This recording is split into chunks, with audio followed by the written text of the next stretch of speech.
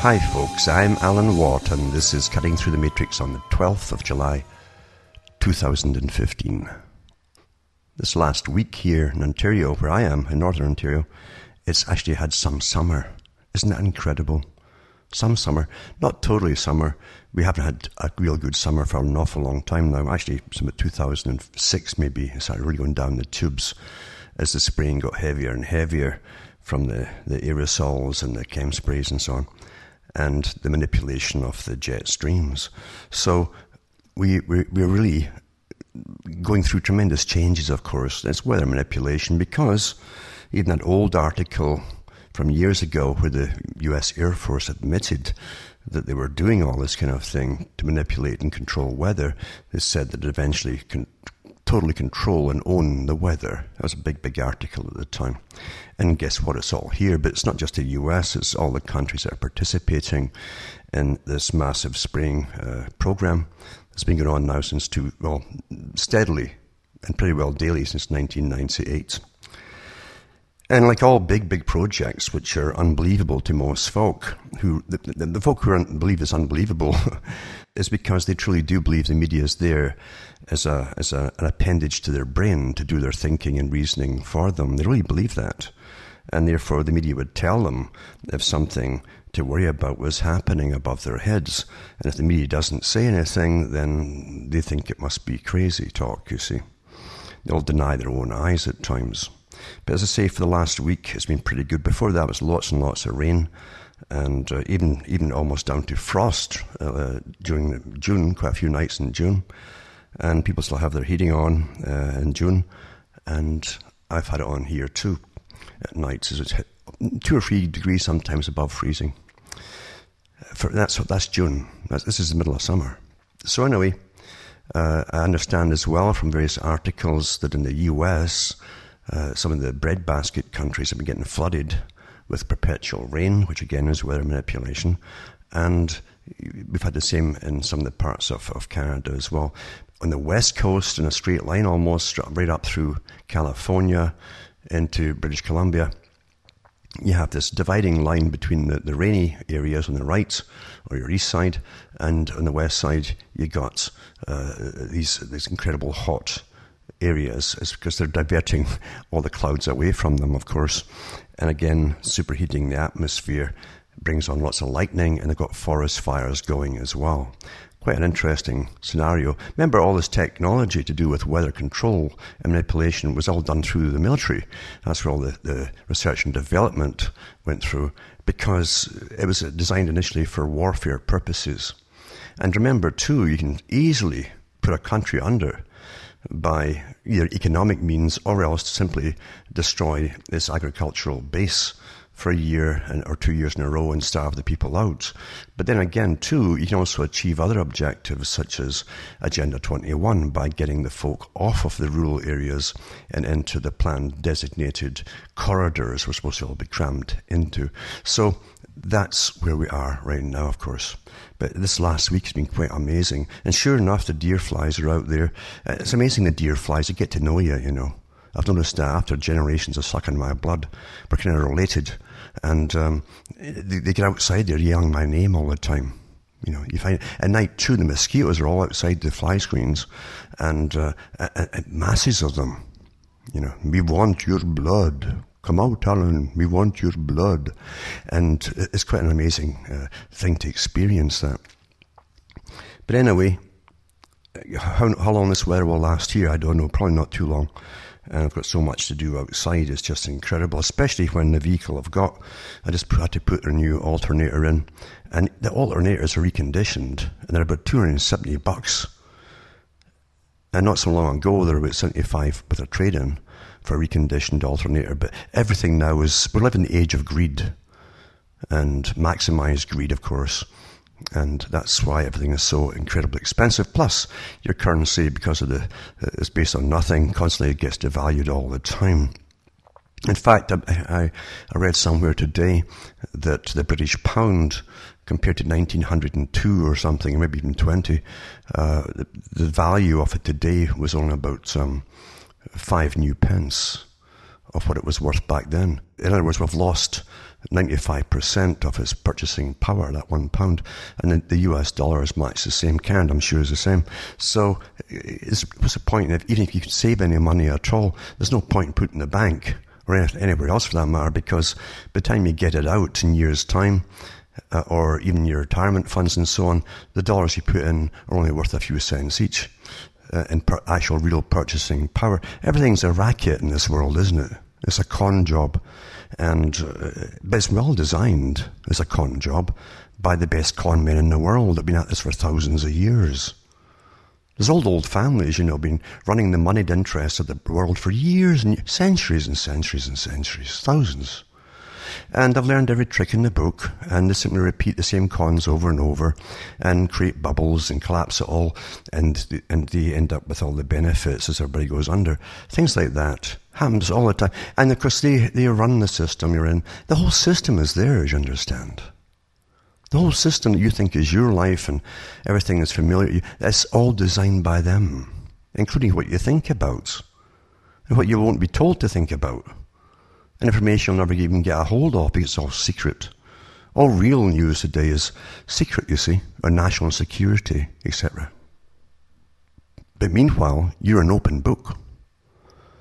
By law, you've got to be an open book because they want to know everything about every single one of us. It's kind of like farmers.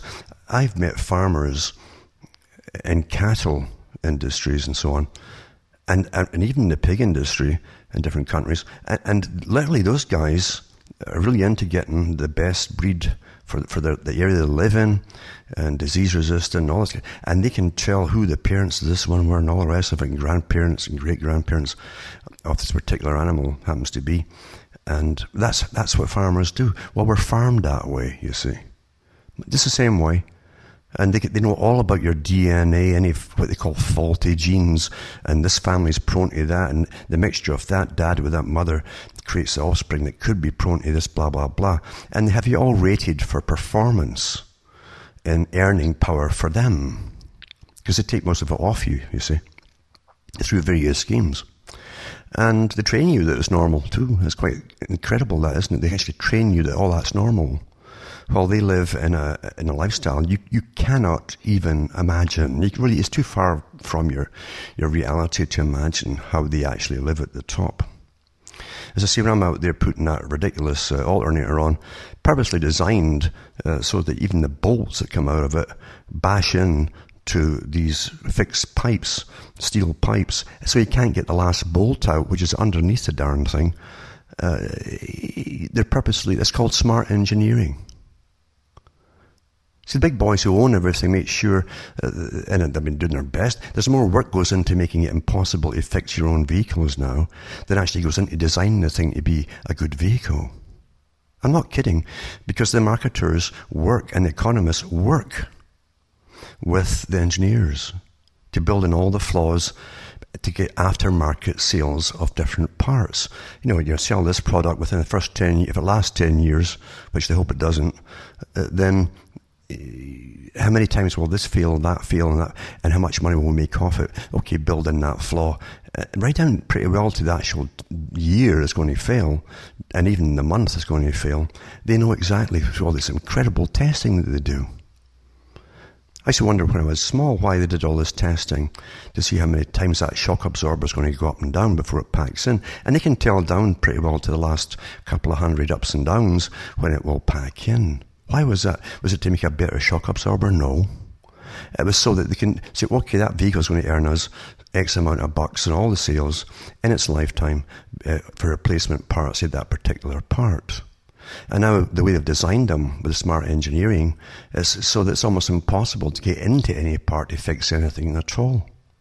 So no sooner got this alternator in, and then the power steering pump line bust on me. Just like that. And I looked at it way down in the bottom, of course, and the steel part of it was all rusted through, clamped to a steel frame, rusty steel frame. That's the beauty of it. Have you noticed that, you guys that work on your vehicles? You'll know what I'm talking about. See, many years ago, they knew exactly that you don't put metal to metal down at the bottom of a car especially in countries where you get lots of salt and all that in the winter time, you don't do that unless you want it to rust, which they do. And again, most of the owners of cars now will just take them right into the dealer who's equipping with the special tools and all that to get all the stuff off and get into that part to replace it. Costs you a fortune. Smart engineering, you see. Quite amazing. They know how to do things properly if they want to. But it's not, they couldn't get the kind of returns and massive profit if they did it that way. And you'll find the more shareholders a company brings in who expect a good return every year, then there's only two or three ways to do it. Cheapen the material you're using, which they've done. Lay off as many workers as you can, or replace them with robots, which they've done. And as I say, they fire a lot of people and lay them off. And also, they put as a price. A price of something is an idea that someone comes up with. And you take it as like a normal thing, like it's gravity or something. No, it's not. It's someone's abstract idea. See what the schmucks will accept. That's how the world runs. But all these shareholders, the top shareholders in the world, have the controlling interest shares in all the top corporations of it. It's the same people. And they demand more and more returns every year from their investments, their shares. And so they keep upping up the prices of everything and cheapening the parts and everything else. That's how it all works, you see. And then I thought to myself, after staring at this rusted, weeping fluid line I've got here, I thought, well, it won't matter anyway much longer, because you see, the end of this year, in France I think it is this time, the culmination of the initial Kyoto Protocol and all the you're to blame, all you folks are to blame for the climate changing, etc., which is all lies, of course, because you're not to blame for it at all. And the big corporations, in fact, that have polluted whatsoever, are the guys who are all pushing it. So who's going to benefit from it? Oh, come on, it doesn't take a rocket scientist to figure that out. But anyway, I thought to myself, once I've signed this deal, your fuel is going to jack up in prices about twice as much as it is already, with taxes, you see, energy taxes and pollution taxes and carbon taxes. And everything you buy for a part is going to go up in price too, because they'll also tack on taxes and how much energy and carbon was produced to create this little screw here and all that kind of stuff, you see. You wait and see, folks. They're going to hammer you. And again, Agenda 21 was designed through United Nations by the big international corporations themselves and the boys who own them, who control the money of the planet. Yep. And the sad thing is, too, you can't even go back to the old horse and cart in most places, because they wouldn't allow you on the road with it, you see. And then they've even got laws passed through United Nations, too, that certain animals you can't use anymore for a beast of burden. Oh. We're okay, we're beasts of burden, you see, because you're human. There's no rights to guarantee that you won't be used, but they can do that. Their system would collapse if we couldn't be used anymore. But then again, there's never been so many beasts of burden, human ones, that are quite fairly content with getting managed the way that they are.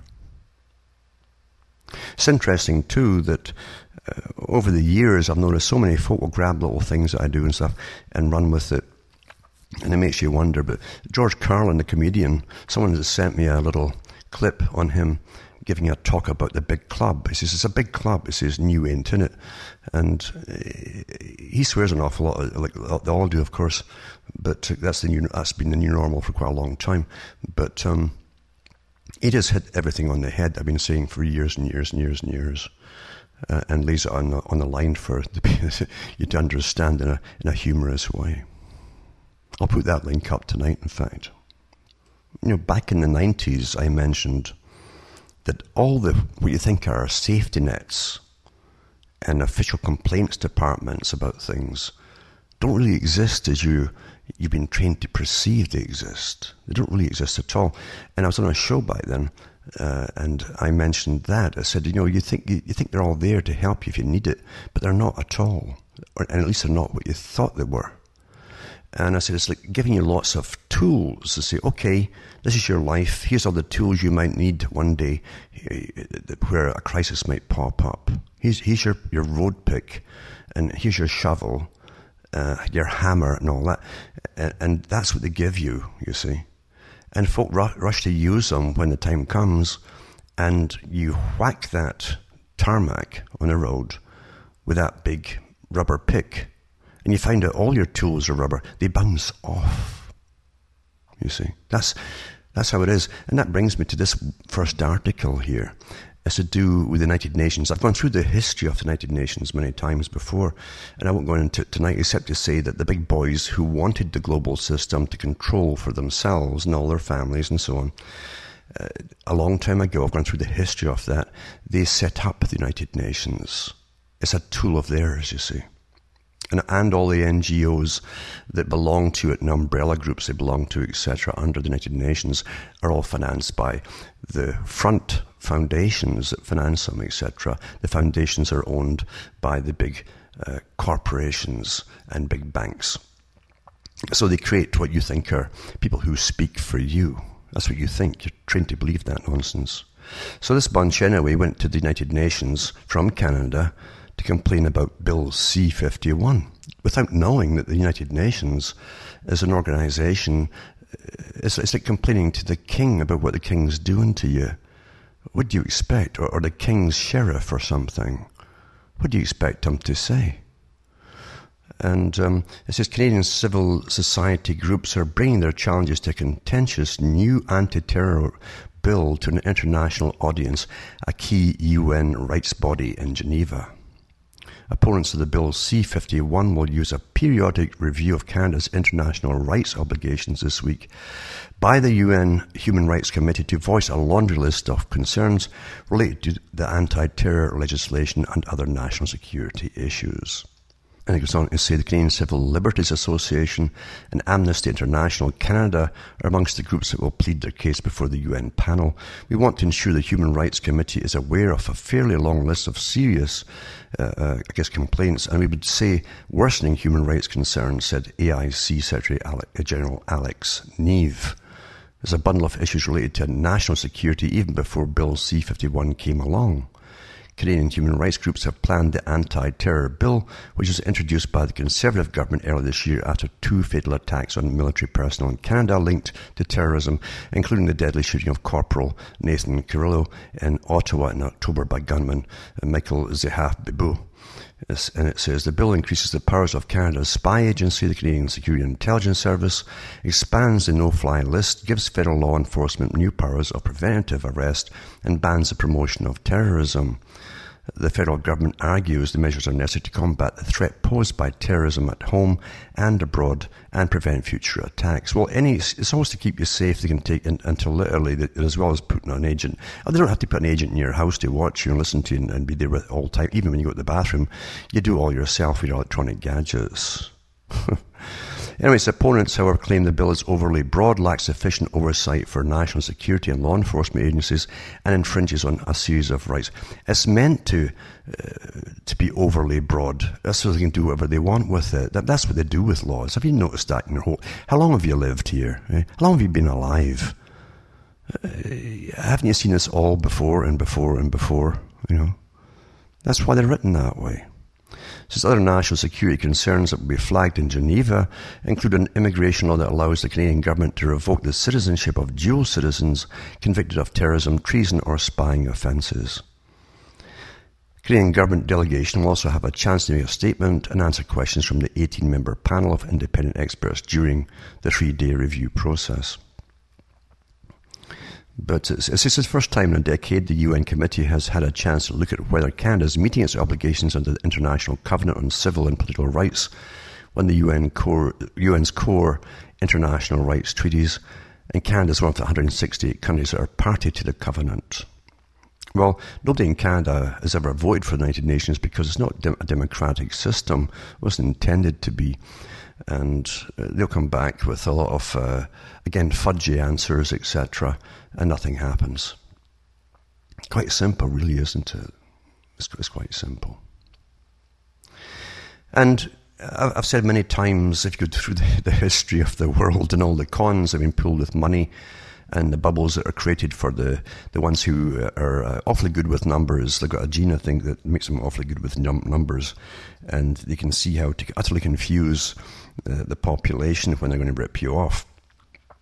And they just simply repeat the same cons over and over. That's why they don't change laws when they want to crash banks and that. They want to do it again, you see, in the future. That's why they won't change them. It's quite simple, isn't it? But this article here talks about junk bonds are signalling trouble ahead for Canada. And it says the high yield bond market, again high yield, they want a big return. Bond market is typically a leading indicator of stocks. So when it signals trouble, stocks generally follow their lead. The graph below shows what high yield credit sectors, junk bonds, have started to weaken in recent weeks, with the energy sector leading the drop. And it goes through the usual stuff. I won't prattle on about it because it's awfully boring, as you well know, with the terminology they use, etc., etc. But nothing will ever change. Why is there even junk bonds in this day and age when they're so risky, etc.? It's because they want them to be used and to plunder you when they want to plunder you. It's quite simple, folks. Or it would be changed and stopped. They'd stop it. And also this article, Ottawa's poised to defend rights records on Aboriginals, terrorism at United Nations Committee, it says here. Canadian Human Rights Commission has told a UN, again in the United Nations panel, that the plight of Canada's Aboriginal people is one of the country's most urgent civil rights issues. They've been saying that to the United Nations since the 50s. And here they are saying it again. The Commission made that submission to the United Nations Human Rights Committee, which opened its review of Canada's compliance to the International Covenant on Political and Civil Rights on Monday. It's got quite a few links on it, this particular article, which I'll put the link up for tonight. But it's got a lot of links on it as to what's been happening and who's protesting what and so on. But it is quite interesting to see the same old prattle about Indigenous people who really, I mean, nothing changes, folks. Remember, too, what Darwin said, and it's not just what he said, it's almost like a tenet of what the elite already believed in his era, right to the present time, that when a country is invaded or taken over by a superior, technologically advanced society, or peoples, then they will go under and they will wither and die, basically, because they cannot, especially if they're a collectivist type society, mainly that way, then they'll go under because all their beliefs and meanings are destroyed for them in this strange new world that's now dominating them. And then they start to perish, or they'll start to self-destruct through drugs and booze and everything else too. That's what they're always saying. So that, in other words, what Darwin said is more like the agenda for all of the peoples who are conquered by those who rule this very ancient monetary system. But they go through the different things that are happening within. It's the same old stories that have been happening in reservations for as long as I can remember, because of all the consequences of their whole way of life being destroyed, etc., etc. Then this article 2 to do with the fires. Another thing that's happening out west right now with the fires, the forest fires. Some of them are apparently, they think it might even be an arson.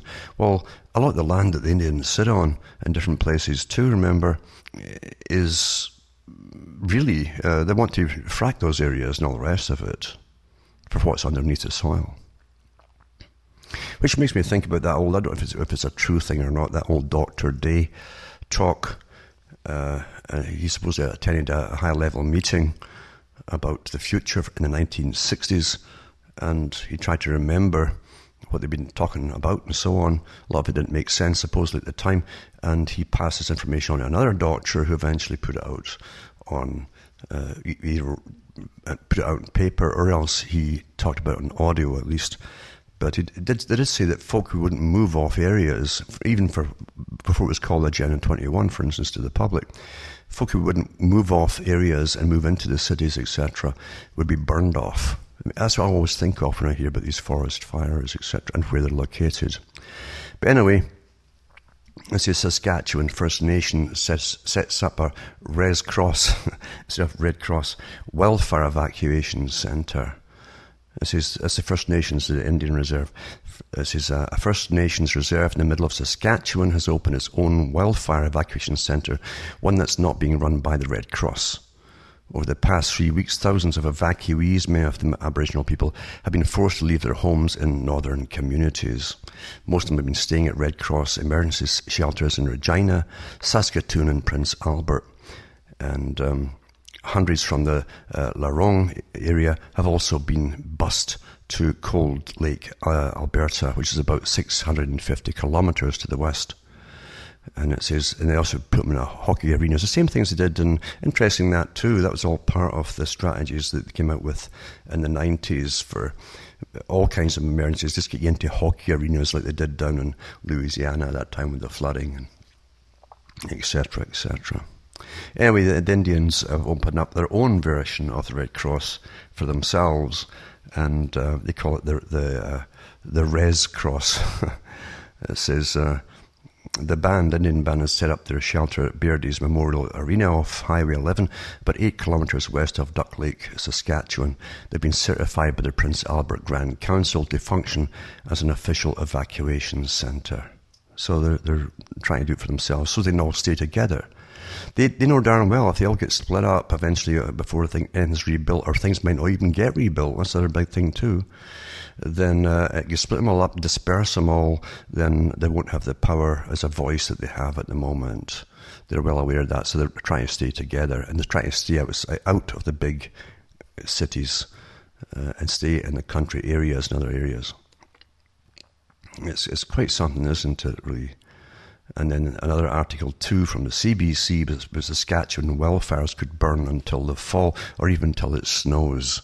Now, this has happened before out, especially in British Columbia and the west coast, but which has also got fires going. Remember the last big ones they had out in British Columbia, and they did admit about a year afterwards, when it was still going, by the way, massive fire went all the way down in the US, that it had been started as a controlled burn with cooperation of the Canadian government agencies and the US ones to the south of them, and it got out of hand. It burned for years. And even during the winter time, the ground apparently stayed so hot from the fires that there were glowing embers under the snow and under the ground that burst into flame again come the next summer.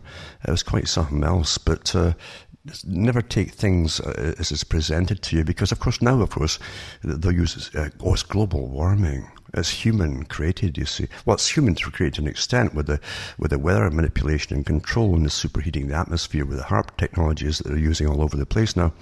So technically it's man-made, yeah, but it's not the general population that's making it. In fact, most of them don't even know what's happening.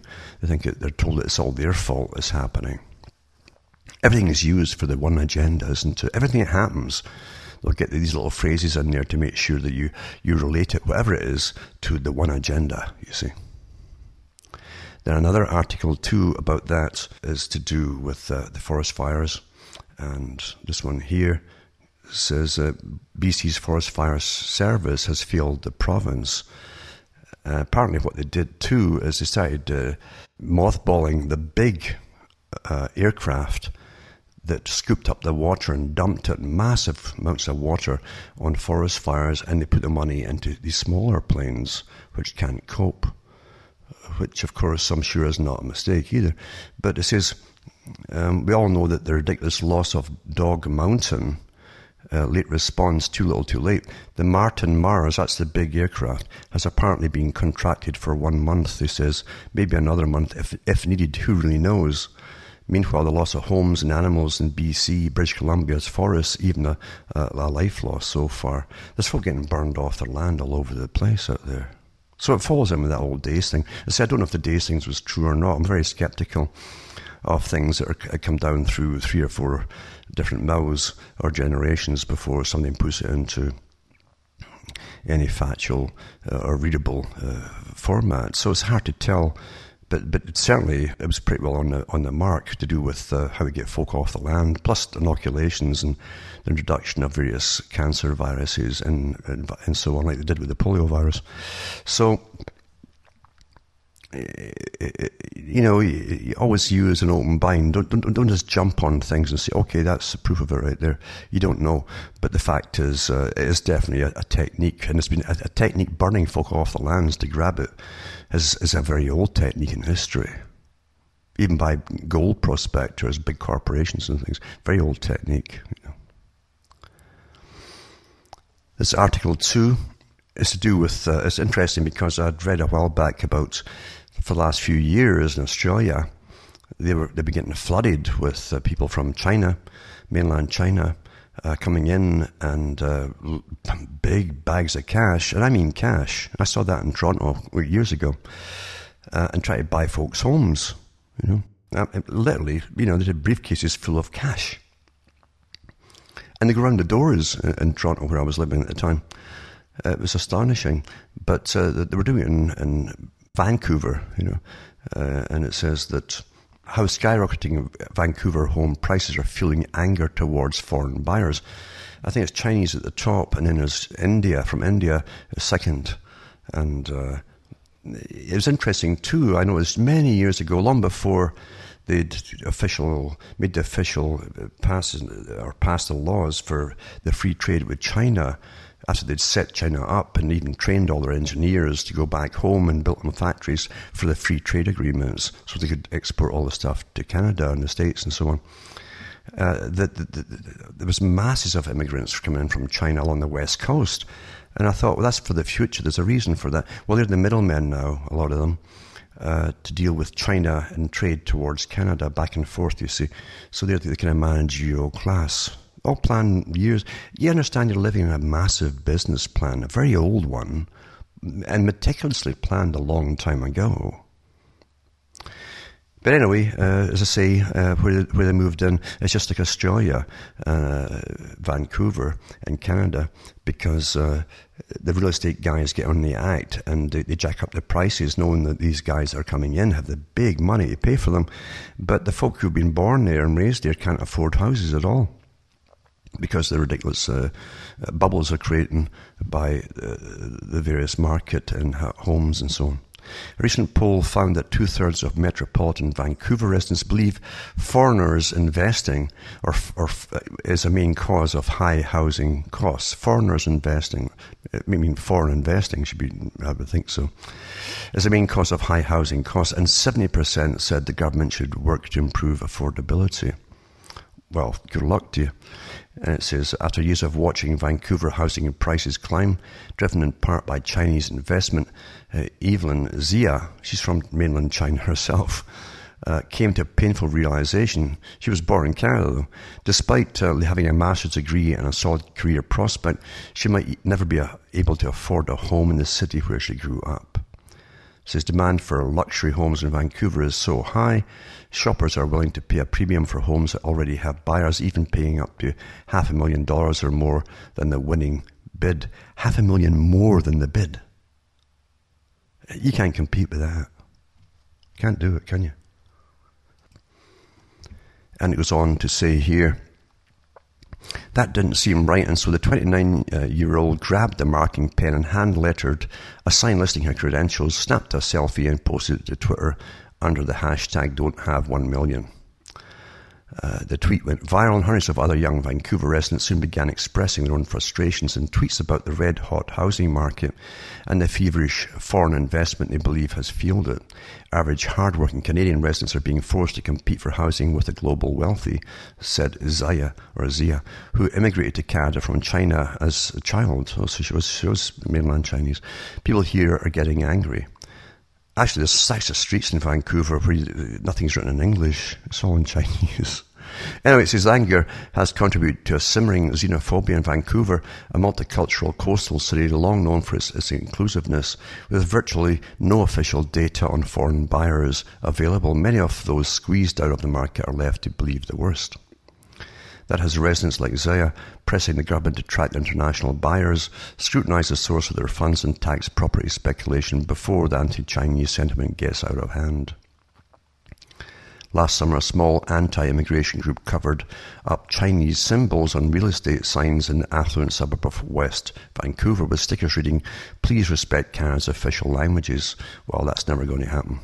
This is, and police are investigating an incident on neighbouring Vancouver Island where anti-Chinese pamphlets appeared in affluent neighbourhoods and signs for Chinese real estate agents were defaced with racial epithets and messages like "Go home" and "Not welcome." Recent poll found that 2/3 of metropolitan Vancouver residents believe foreigners in investing in the market is a main cause of high housing costs, and 70% said the government should work to improve affordability. Well, you can talk all you want, but it ain't going to happen. It's not meant to. And then here's another thing too, with all these forest fires, you see, this is Australian, New Zealand firefighting crews join efforts to battle Canadian forest fires. Reinforcements from as far away as Australia and New Zealand have been recruited to fight hundreds of forest fires in British Columbia, Alberta, and Saskatchewan. That's a massive area, folks. And it says, Defence Ministry, Jason Kennedy says 600 soldiers from Edmonton have been deployed to help fight wildfires in northern Saskatchewan. Kennedy says protecting civilians from natural disasters is a function of the armed forces. Well, it is nowadays. A wildfire blazes. They showed the different wildfire pictures and so on. And it says, all available crews have been committed to fight against British Columbia's burning forests, a situation that has forced officials to triage call in reinforcements as far away as Australia. On Tuesday, 184 fires were burning across BC, engaging more than 1,000 personnel and triggering evacuation orders and alerts, as well as air quality advisories. And it says, Curtis Icefield of the BC Wildfire Service said 23 of those fires had broken out Monday, and the ministry predicts 30 new wildfires will start every day as dry conditions grow more acute. The availability of resources is at a critical level, and any significant increase in fire load will be difficult for us to manage, he said. So they're bringing in people all over the place to fight the fires. He said all the services available crews are engaged around the province, including 622 private contractors. Government has already spent more than $90 million this season fighting the fires, well over the $63 million set aside in the budget. And so they're bringing them in from Australia, New Zealand, and everywhere else, it says here. But there's more to it than that. You see, this is all to do, again, with the free trade deals and the movement of labour across borders. And they're bringing lots of them in from outside, while there's still contractors and so on in Canada that are not getting the work. Here's an article here, the next one. Some firefighters are upset over Mexican crews joining Alberta wildfire battle. Contract firefighting companies in Alberta say they're upset with the government for enlisting the help of Mexican firefighters instead of themselves in the province's wildfire outbreak. On Wednesday, 62 firefighters from the Mexican state of Jalisco arrived in Edmonton. They will soon join the other 1,700 firefighters from across Canada battling more than 90 wildfires in northern Alberta. For most of the guys, this is their passion, to fight fires, and what better way to do it than in another country and help others, said Hector Drello, one of the Mexican firefighters. But local fire safety companies say they should have been called upon first. The guys who are situated in that province should go to work, obviously. It's just sad that the government doesn't utilise this service that's here and employs a lot of people locally, said Greg Gallas of Bravo Oilfield Safety Services. Chris Livam of Arctic Fire Safety Services said companies like his are ready to work with the government to put these fires out and should have been called upon to help. Livam and Gallas are both part of a network of private companies in Alberta that are contracted to ensure fire safety during industrial operations, mainly in the oil industry. But wildfire officials say the work was outsourced to ensure certain firefighting standards. Do you ever get truth on anything anymore? Do you? I mean, do you really? I mean, you know.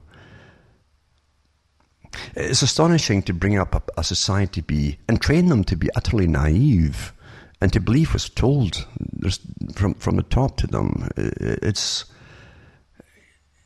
mean, don't forget that public relations, technically, really, is another name for lying. It was called propaganda before that, and it's always swaying what you want to say in your favour, and it's generally done by omitting other factors. So you're not getting the whole truth on anything. So it's a legal way of deceit. And all these government and every other agencies now and big corporations all have public relations executives trained in better ways of being deceitful. And news is always full of it. Pretty well every day you can find articles like that.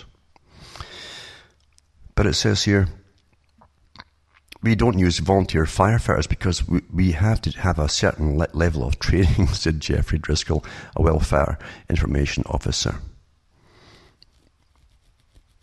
So there you go. I mean, you've got ones coming in from Australia, New Zealand and Mexico and everything else, but they won't employ the guys locally who have no doubt done it all before. Quite something though, isn't it? I mean, you got to really kind of laugh at times about even boring to read this rubbish, because I mean, the amount of deception and everything from official sources is perfected. As I say, it's a profession now. Public relations is a profession in deceit, isn't it? It was all about the new form of advertising. That's where the initial propaganda was used. Long ago, of course, the meaning was changed. The Catholic Church used a term propaganda, but had nothing to do really with how it is today. But during Edward Bernays' time, he was proud of the term propaganda because he really said that the smartest people were behind the scenes, and he himself was one of them. And they could manipulate whole countries of, nations of people by deceit, basically, by very clever, intelligent deceit.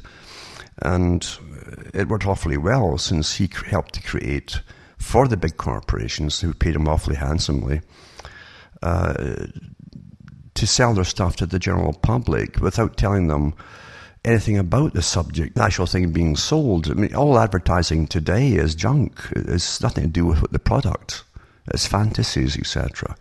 And he came out and helped to change the old system. If you see old ads, if you ever look at really, really old ads, you'd find that the people would come on TV, for instance, in old black and white TVs, and tell you why you should buy this product. They tell you the material it was made from, the guarantees involved. For a car, they tell you about the transmission life and guarantees and all the rest of it, and try to tell you why you should buy this car. Today they show you some virtual reality road somewhere and that car on it, no other cars on site, of course, and the guy's doing about 100 miles an hour, distant smiling and enjoying himself with a blonde bimbo on his arm, and that's your fantasy.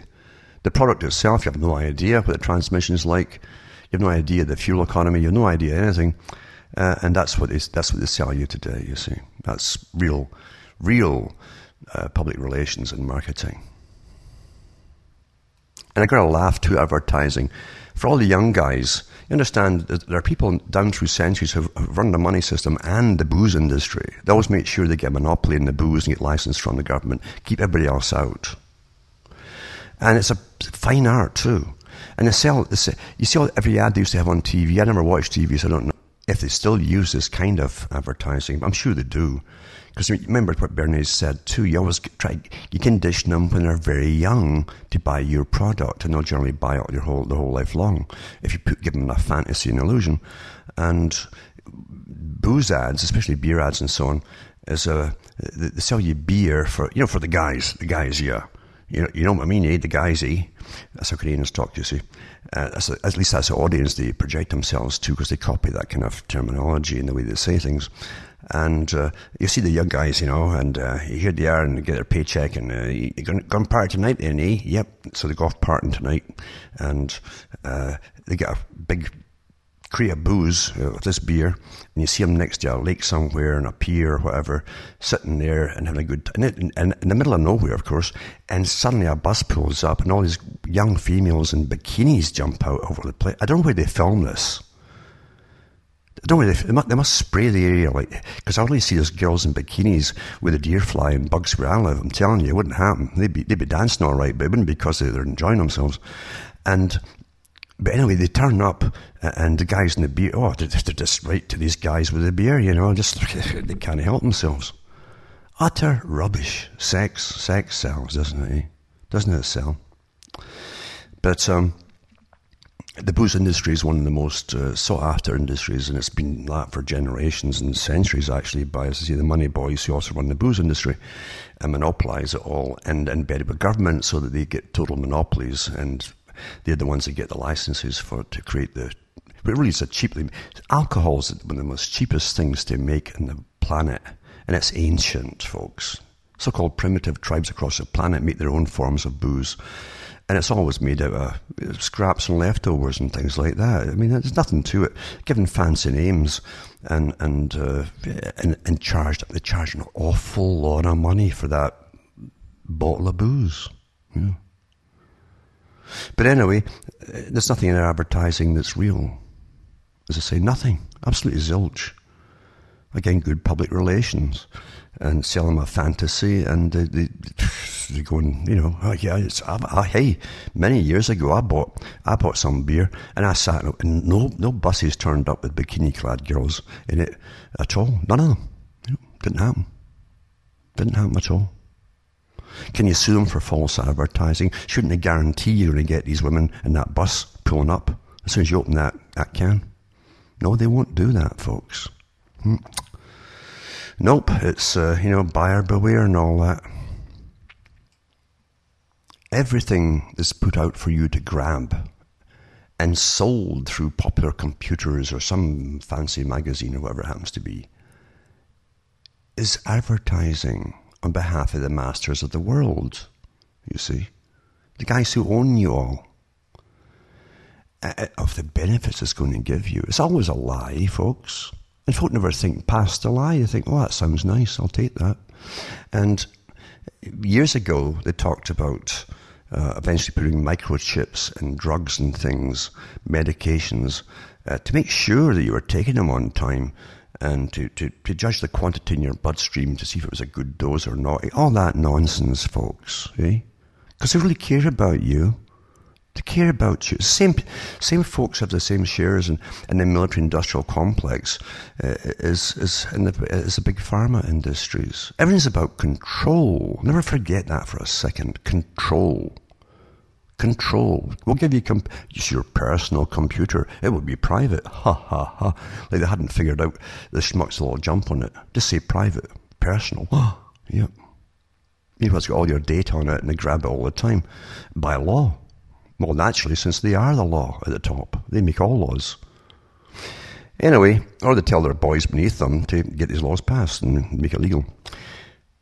This article is about a microchip, which is now getting beta tested on women. And it's to do with the birth control, it says. Well, there's control for you folks. And I'm sure they'll sell it all. I've never seen any ads for it or looked them up or anything. I'm sure it'll be the same kind of thing. Oh, it's so convenient. It's for you. We care about you. Bill Gates temporary sterilization microchip and beta female testing by the end of the year, it says. Now, Bill Gates, again, the big philanthropist, as you well know. Remember, too, that going back there's that awful word, I hate using it, because apparently these guys are responsible for the whole planet and since the days of the Anunnaki and the Nephilim and all that stuff to the present time. But the Illuminati, the real Illuminati that broke out at least in one place and spread a little bit during its time with Adam Weishaupt, of course. But anyway, he did say in his writings that they would create, they would control all markets, stock markets and everything, but also create philanthropic foundations and run the world like a parallel government. We have that with all the foundations that fund all the NGOs and the guys that protest and demand what the big boys want them to demand. And it's quite astonishing to see it all there. Bill Gates is a philanthropist, just like they said, Adam Weishaupt said. And I read an article a couple of years ago on the air, in fact, it's from the Royal Institute of International Affairs and Council on Foreign Relations, talking about it's time to bring on board and give them more of a say in the running of the world. And it was about giving the philanthropists, the top ones, the right to make decisions and make big moves that affect everyone, because they're naturally intelligent and they've got their best interests at heart. So here's Bill Gates, who's into all kinds of tinkering with the human genomes and everything else.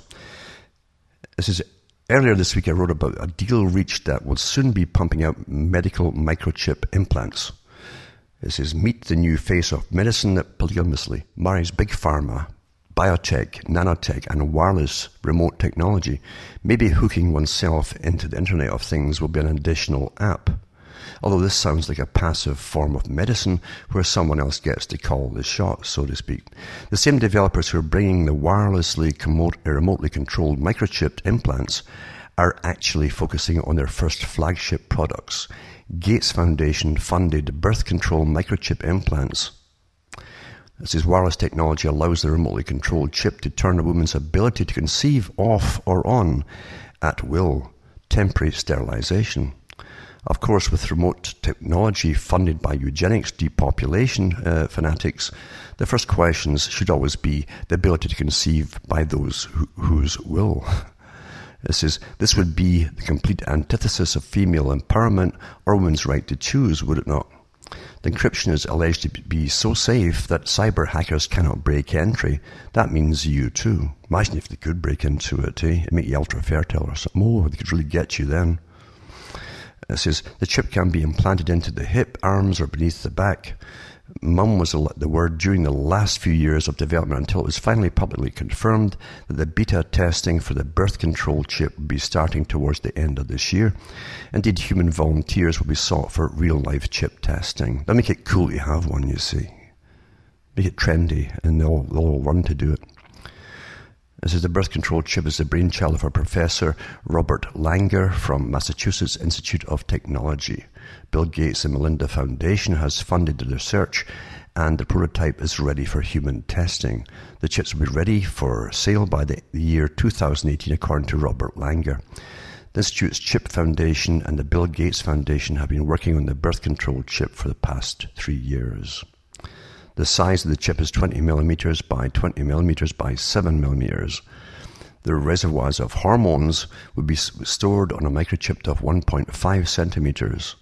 The chip's data would always be encrypted so that other so-called cyber criminals or hackers cannot access information contained in the chip or misuse or alter or destroy it. The release of hormones will be done by melting a part of solid hormonal stock using a small electric shock which won't be noticed by the human. The safety tests would begin by the end of the year 2015, and Robert Langer is confident the chips will hit market sometime in 2018. As usual, the main target for the testing phase of the chips are women in third world countries. They always do that, folks. Says that means African and Indian women will be human guinea pigs subject to more of Gates' destructive horrors, like paralyzing nearly 50,000 Indian children with his polio vaccine tests. That's actually happened. Says, or deaths, paralysis in Pakistan, and more paralysis in Africa. But I'm sure they will go back and make sure those women can conceive again, right? No, sure.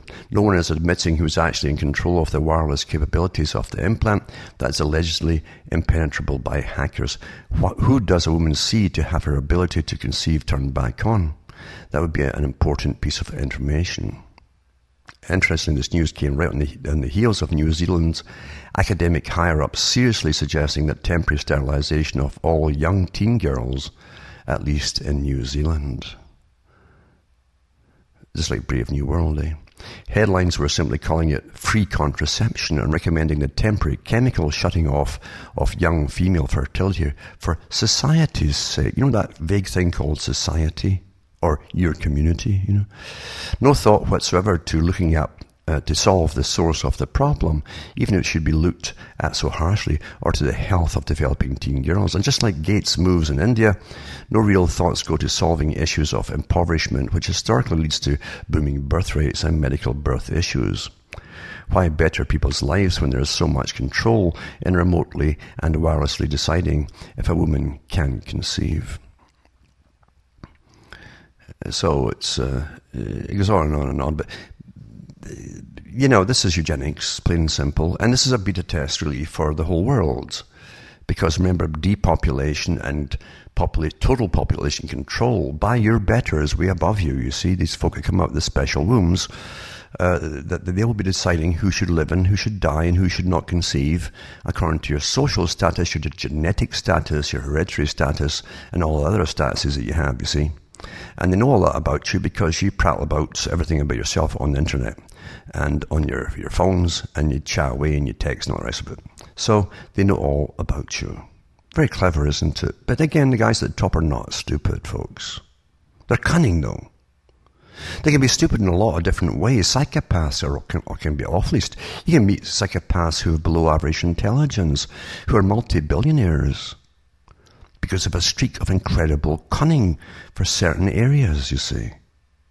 And they have a natural, it's not just an intuitiveness, they know how other people think. They don't feel it themselves, but they know how all emotions and so on work on you. Yeah. But they don't have to be terribly bright, you see. They can be coarse brutes, in fact, and often are. But we live in a world of deception, and again, like that George Carlin said in his particular little clip, I'll put up this link, I'll put all these articles up tonight, in fact, but he talked about the big club. It's a big club, and you ain't in it, you see. That's what runs the world. But they train you to be naive and silly and, you know, trusting, and yep. And it works awfully, awfully well. I've been saying that my whole life long. Now remember, folks, you can go into cuttingthroughthematrix.com. You can go into the archive section. You'll see thousands of talks I've given over many years and download them for free. Remember, too, if you want to, you can help me out by throwing a few pennies my way. And it's all on the site, how to do it. And you see all the other sites I've got there, too. They're all listed on cuttingthroughthematrix.com. In case one of them goes down, you can always try another one. And remember, too, you can buy the books and discs at cuttingthroughthematrix.com. And you can donate as well if you want to. It helps me tick along and buy more refurbished parts for my vehicle, etc. As you well know, I'm not a stinking rich sod who's out to make a career out of what's called the Patriot Movement. Anyway, from Hamish Marcella from Ontario, Canada, it's good night, and may your God or your gods go with you.